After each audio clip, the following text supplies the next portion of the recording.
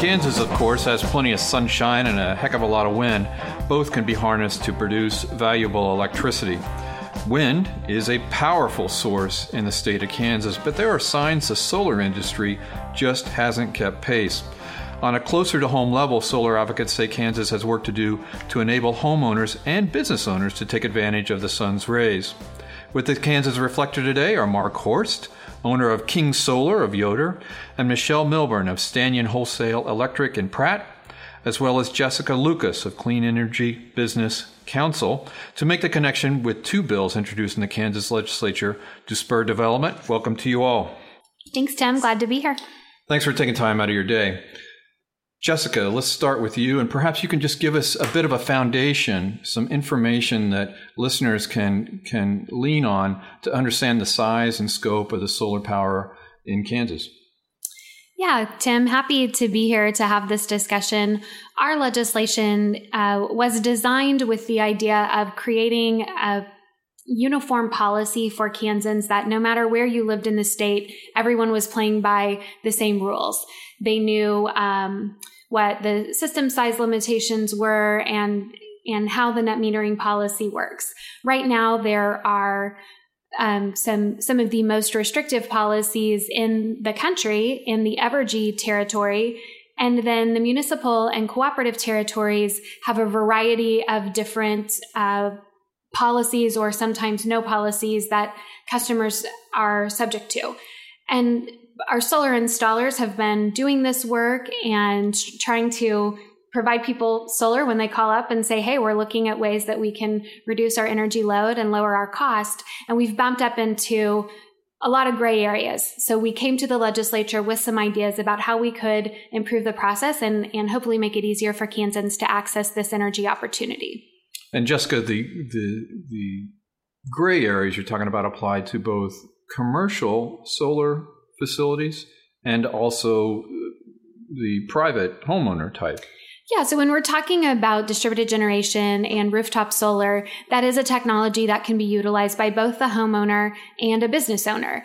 The policy today for those in the investor-owned utility area is that you can install a 15 kilowatt system as a residential homeowner and a system sized up to 100 kilowatts for a commercial business. That's pretty limiting for businesses. There's a lot of folks who would love to be able to utilize this technology and experience some of the cost savings that comes with that, but the system size doesn't make the system work.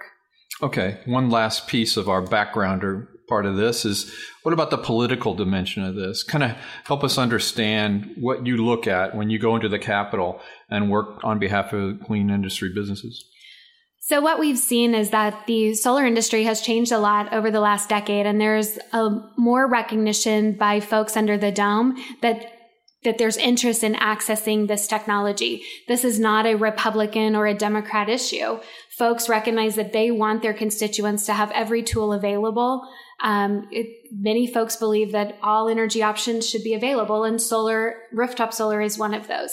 So it's not a Democrat or Republican issue in the way some things are. We have support across the board. It's just a matter of figuring out how to work within the existing systems and the business models of how utilities operate today. How can we all work together to transition to make this possible to more people and still honor commitments to customers?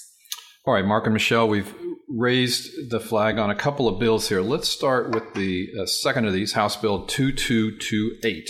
And it's a piece of legislation creating a uniform policy for net metering. I'm going to try to define net metering here. It's a billing mechanism that credits a solar energy system owner for the electricity they add to the grid. And utility companies compensate those contributors of electricity and at times sell electricity back to those individuals and companies. Does that ring true? It is a piece of that legislation, yes. So okay. Net metering also sets a standard for safety and interconnection, the system size ratings, as well as how, any excess power that the home isn't going to instantly consume will go back to the grid for credit. And of course, they'll also be paying for that same energy that they use from the grid as they would any other homeowner. Mm-hmm. So Jessica talked about standardizing the rules of this industry, of the solar industry. Why would that be beneficial in Kansas? I think the main reason is the different types of utilities that we have. Now, investor-owned utilities have been working under net metering for quite some time, but there are municipalities who also say, hey, we offer net metering and parallel generation as well. But their version of net metering is different. It often will also be paired with additional fees or things that might deter folks from investing in those. So if we're going to have net metering or that exchange of credit on a monthly basis, we'd like to see it more consistent. For instance, municipalities, there's 118 statewide in terms of municipalities, and those policies vary widely, and they can be right next door to each other. And so as contractors and as someone like myself who helps folks assess whether or not they have a viable option with solar, we take into account their production, we take account their resource, but we also have to take into account these policies that vary, and it can really degrade the viability of a project. Yeah, really sounds like it adds a high level of complexity. Mark Horst, King Solar, how would you perceive the notion here of creating a standard set of policies regarding solar in Kansas? So standardization is basically it's also a question of equity. So if someone lives in a different city or a different cooperative area, they may not have the ability to install solar for various reasons. And even to the point of the co-ops and the municipalities can change their policies on a monthly basis at their city council meeting or at their board of directors meeting. And the legislation would just say, no, these are the rules you're playing by. And it's a stable, equitable way to do it. So that's the big benefit. Mark, do you think that the rules of other states, we'll say Missouri, for example, are more amenable to solar installation? Do we have Kansas companies doing a bunch of work in Missouri on solar? Yes, is the answer to that second question. My company is strictly here in Kansas, so I can't speak to much other than what I learned from trade shows and from colleagues, but there are a number of installers that work in Kansas City metro area on both sides of the line. All right, Jessica, getting back to House Bill 2228, what are some of the other key elements of here that we can tell people about? I'm actually going to defer that question to Mark to just talk through a couple of the things.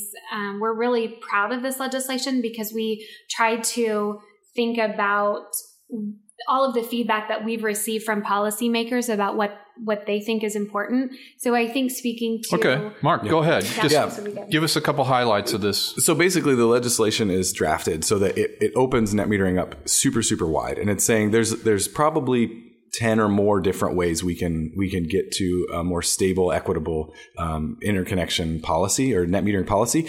And so one of those is system sizing caps. Currently, the system sizing cap for residential is 15 kilowatts and commercial is 100. This raises that substantially. And there's sizing metrics. So right now, the legislation has the term appropriately sized written in. Who defines appropriately sized? Everyone defines it, and everybody defines it differently. So this legislation our goal would be to say, no, this is the formula you use. Another one is a cap on allowable capacity. Currently, the net metering capacity cap is 1%. We'd say, there are other states that have upwards of 20% or more grid penetration from solar. We're asking for 10% at this point. So can you stop right there? Yeah. You better say that last bit there in English. Okay. The 1%. Okay. So 1%. So whenever I say solar grid penetration, basically a utility in any given year has a number of capacity, and it's measured in megawatts or megawatt hours, depending on how they're doing it. And solar produces in kilowatts, which is a mathematical formula that's smaller than a megawatt. And basically they take the number of megawatts they sold last year divided by 100, and that's 1%. And that's how much solar can be installed. We're asking for that instead of being 1% of last year's peak to be raised to something larger like 10%. Okay. Michelle, just getting back to you consulting with individuals who might like solar, have you noticed an increase in the number of people coming to you curious about this? Absolutely. Stanion works with 17 different branch locations, 16 of those throughout Kansas. So I will tell you, in the 10 years I've been with Stanion, building out, and helping electrical contractors, to install these types of products. And we went from working with 3 or 4 of our branch locations, and last year it was 14 out of our 17. So those are the areas that we're seeing. And as it expands west, yes, folks want the technology. And they're saying, I have this resource, I have this power, I have this energy that is landing on my property. I want to collect it and make use of it. Jessica, I'm curious too, when you have individuals trying to make decisions about solar, whether it's a business owner or somebody with a big farming operation perhaps, is this about helping them find a lower cost option for electricity and about consumer choice? It's 100% about customer choice and being able to access or at least find out what options are available to lower their cost. And our goal is recognizing that the industry is changing. Technology has rapidly outpaced, I think, what any of us thought was going to happen. We need Kansas policies to change with that so that folks can have the choice. They have the opportunity to make the choice for the energy that they consume. I think Michelle said it great, right? This energy source is landing on their roof, and technology exists for them to capture it and use it. Let's make sure they can do that. Mm-hmm. Yeah, the challenge here is to convince the House and Senate and the governor that you're right. Okay, Jessica, let's shift to the other House Bill 2227, and this is different. This is about third-party agreements used to finance solar projects. Can you kind of give us a summary of this one? Yeah, so House Bill 2227 is another tool that can be used. In this circumstance, the Army, for instance, is advocating for this, one of the champions who testified in the hearing, and they want the ability to lease their solar array or any of the energy source that they would derive from renewables, and rather than have to install and own it. So it's the difference between an own versus a lease. It's another tool. It's available in more than half of the states across the country that folks are using effectively. Oklahoma is another state where power purchase agreements are available, and it enables you to go to other developers to find out what options are available. The utility also could offer a third-party power purchase agreement or a power purchase agreement, but they can negotiate with other developers as well.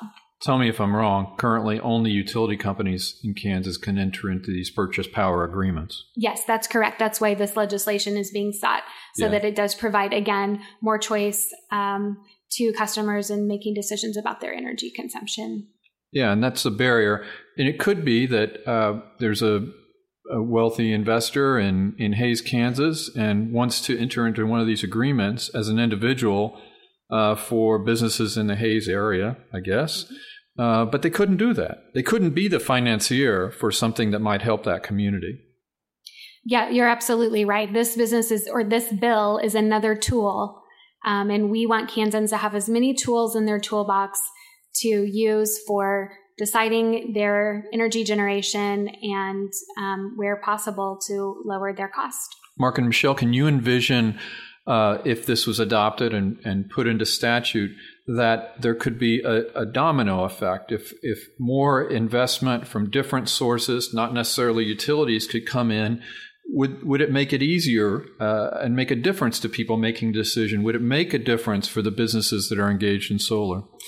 Yeah, so a power purchase agreement allows a long-term agreement to pay for the upfront capital investment. So currently, if let's say a church, for example, wants to put a solar array on their roof, they have to come up with hundreds of thousands of dollars to do that.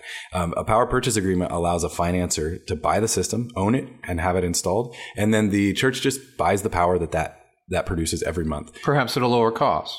Typically at a lower cost, yes, typically. Mm-hmm. But at least maybe they could feel good about their drawing from the sun or something yes, like that. There's multiple reasons why people install solar. Financial is one, environment is one, and also just being able to be self-sufficient is a big one right now in today's in today's political climate. Mm-hmm.